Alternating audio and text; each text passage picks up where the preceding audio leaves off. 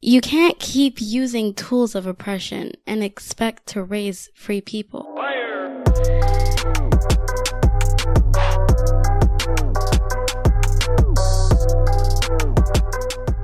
Peace, peace, episode 155. Welcome, whether this is your first time listening or your 155th time listening. I'm glad you're here. This week's episode feels a bit like a continuation of last week's episode where Sage and I talked a little bit about emergent structure. We addressed the question about whether unschoolers use curriculum and whether they do or don't, how do they structure their day? What does learning look like from a self-directed space? What's one example? Because it looks like many different things. But Sage offered us some examples in her own life, and we teased that out a little bit. The reason this feels like a continuation for me is that as I continue to watch the ways that Marley and Sage are developing structure for themselves and how they learn and what that looks like, I also, of course, began to learn a lot about learning and how I learn and the difference between the ways that I was showing up as a student versus the way that I show up as a learner, because they are not always one and the same. Being a student has a whole lot around it. You're not just doing it for the purpose of focusing on your own educative journey. You are actually also performing inside of a system that rewards certain types of behaviors of students and punishes other types of behaviors. So one of the things I really got familiar with is how my school wounds were showing up in my learning as an adult and also in other parts of my life. So I wrote a little something about it, wrote a song about it when here you go. For my In Living Color fans. It's not a song, it's actually an essay. Like many, if not most of these episodes, I start out in the form of a loose essay and then kind of feel through it and sometimes find somebody who would make a great partner in conversation about it. That's how I end up doing interview episodes, or sometimes I just want to feel it out, just me and you, and then you follow up with me the ways that you do social media, the voice memo option on raisingfreepeople.com, emails, all the different ways that you and I engage in the things that come up here. So this one, much like many, if not most of the other ones, started out as an essay. School wounds are real and powerful, and doing the work of naming and facing and moving beyond them can really be a beautiful part of the deschooling journey. It also, for adults, can really help us understand how to make more room for our children to be learners and not just students.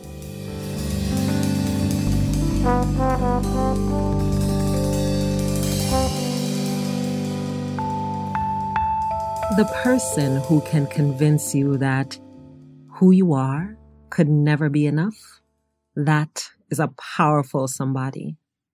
In our society, it's not a somebody who wields that power, though. It's a system. And we have a 6-letter word for it: school. School in any city, in any town, in any country has its own culture. And there are, of course, many differences among schools across countries, but still, in many cities, towns, countries, the traits that are celebrated, pointed out, or get the most big up in schools are similar. So what are these traits? Bright-eyed, meaning you show up ready to learn. Showing up looks usually like enthusiasm so that teachers also feel enthused to teach you. Inquisitive, you ask questions often, but not too often. Assertively, but not too assertively, because if we go too far in, then it's considered rude. You smile often as a good student in school culture. You are easy to be around, and easy, by the way, is determined by the teacher. You speak well, and you speak the language that is easiest for the teacher to understand as well. You like to read.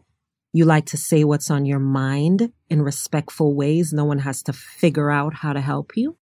You are smart, and smart in a way that adults can readily identify and measure. So a lot of smart is really about knowing what the people around you know or care about and being willing to display that you have that knowledge. Those are, as I see them, some of the primary traits of school culture, what is celebrated. And I want you to think about what are some of the other things that are celebrated in school culture too, that are not necessarily bad, but they are specific. They are characteristics of personality traits that are celebrated above all others. In episode 154 of this podcast, Sage, who is a 13-year-old unschooler and also my daughter, talked about her frustration with the ways that there is this allegedly measurable, observable, boxed-in idea of how learning happens, and that way is prioritized over an individual's personal process for understanding how they learn, for pursuing their interest and creating their own courses of study and their own schedules to a large extent without the pressure of needing to turn it into a job or something quantifiable to someone outside of themselves.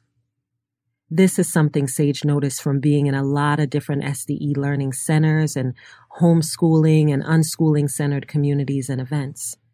She's in a position as someone who travels with her family to be in community with other unschooling centers and collectives to hear the patterns of the types of questions and concerns that parents and other family tend to have when they allow children to self-direct their education. And I think that the focus on the measurable, the allegedly observable type of education box that most of us are confined to is just an indicator of the blade that causes school wounds.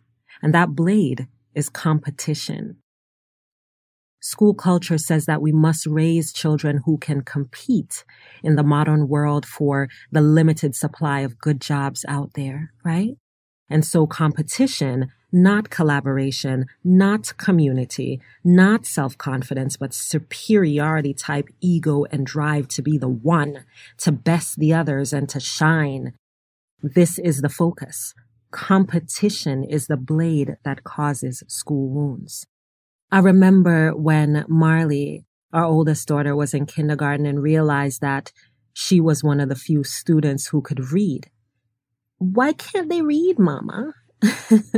And the question would come up a few times, and I knew that it wasn't just from a space of curiosity because I'd observed, without saying anything, the ways that the teachers pointed out how Marley was smart because she could read, which then said, without having to say it in those words, that other children who could not read were somehow less smart. Now, the teacher never said those words outright, but the ways in which my daughter asked the question and the look on her face and everything that I saw while I was constantly in that classroom environment informed me of what was happening, that I didn't actually need words to confirm. This is an example of how all wounds develop. I answered that question to Marley by pointing out that everybody's mother or father or whoever didn't work from home and set their own schedule like her parents did, and that therefore they might not have had the time it takes to teach a child to read, and that the difference in their situation didn't make them less smart and didn't make their parents any less wonderful. What was happening was that the constant comparison between students was affecting how my child viewed herself as different or smarter than the other children. Because that smart was under the guidelines that were set by the types of rewards and attention that the teachers showed.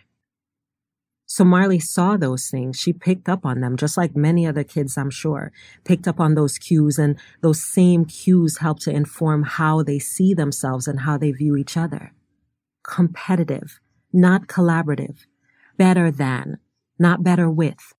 Wanting to earn favor from the person in power, perhaps even at the expense of the relationship with peers.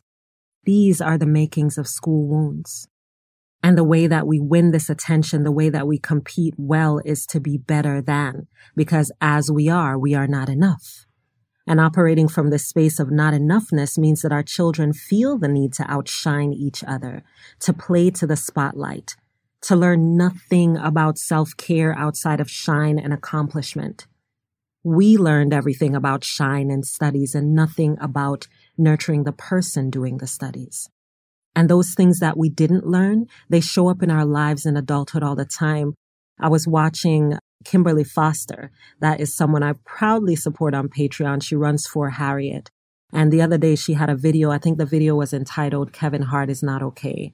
And in it, Kim talked about something that Sage mentioned last week as well. And that is about neglecting her self-care needs in the middle of her studies, because that's what we are directed to do. Sage talked about the ways that sometimes when she was in the middle of studies that she might find herself not doing what she thought she should be doing, but that instead of beating herself up or going right back to the thing, she would pay attention and say, what's going on?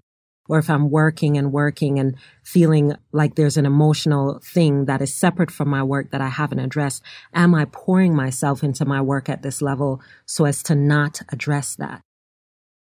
Now, Sage is 13 and was already able to pick that up. And I think a huge part of why is because she has the space to develop a structure that is made for her, all of her, not just her ability to accomplish or compete or to show that she's learning. And Kim herself in that video was talking about how, I think it was about 6 minutes in, I jotted down that note, where she said, whatever was happening for her, she didn't need more work. It wasn't about more money. It wasn't about a better strategy. She needed care. And those are some of the things that we overlook. Those are some of the things that are stifled by school culture. And it's that emphasis on achievement at all costs, including the cost of the person. That is the blade that sharpens our school wounds. So we need to rethink it. We need to rethink achievement and let it be defined in collaboration with children, not for them, because it's not even for them. It's to feed the demands of systemic issues that cause us to think that the more we achieve, the more valuable we are. And in that same video, Kim actually put a clip from Will Smith recently talking about that too. And I'm going to play the audio here because it is relevant to the way schoolish culture tells us to accomplish at all costs. When I started, I had, all these grand ambitions of what I wanted to be and what I wanted to do. And, I want to be the biggest movie star in the world. So I studied that and I worked out and I got my body crazy and I did, just got my head around doing everything I could do to be the biggest movie star in the world. And then I had a taste of that. And I realized that even though I had achieved all those things, on the inside, I was still that same insecure little boy that was trying to prove something to, girls that had cheated and to my father and all of that. And that you can't achieve your way out of your, childhood wounds and trauma. So as you process this, as you feel through this and you hear bits of your story or a child in your life's story, what questions will you ask yourself to start tending to those school wounds? What wounds are the children in your life developing now that you can help them address? As a homeschooler, for example, maybe you're not an unschooler listening to this, but as a homeschooler, what are some of the wounds that the children in your life are developing now that you can help them address as you transition maybe from the space of school at home to more self-directed, beautifully emergent structure? What can you do with what you're beginning to recognize about being enough and helping children remember how to be and own their enoughness too?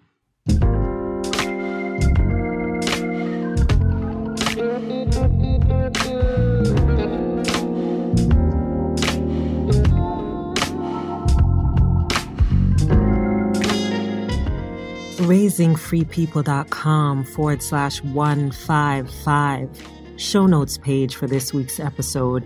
You always want to make time to go to the show notes page because any interesting related links will be there. And also over the next few months, we're about to be really adding layers and layers of protein to the show notes page because I have a goal of making each episode as resourceful as possible, which means that I want to be able to extend beyond the conversation that I'm having here, the one that you have back with me when you tell me how you listen to the podcast and talk back to me like we right there. any conversations that happen between you and the people in your community when you listen to each episode. Those are ways that we can make the podcast more resourceful. And on top of that, I started a Facebook group. I didn't really want to, but I did, because I see the benefit of it, particularly in being able to extend the conversation past in the moment, past the episode itself. And so someone is going to be dedicated to the show notes page going forward. I think we're going to start that in March to make them even more detailed, to make them even more useful. So make sure you check out the show notes pages, get into that habit.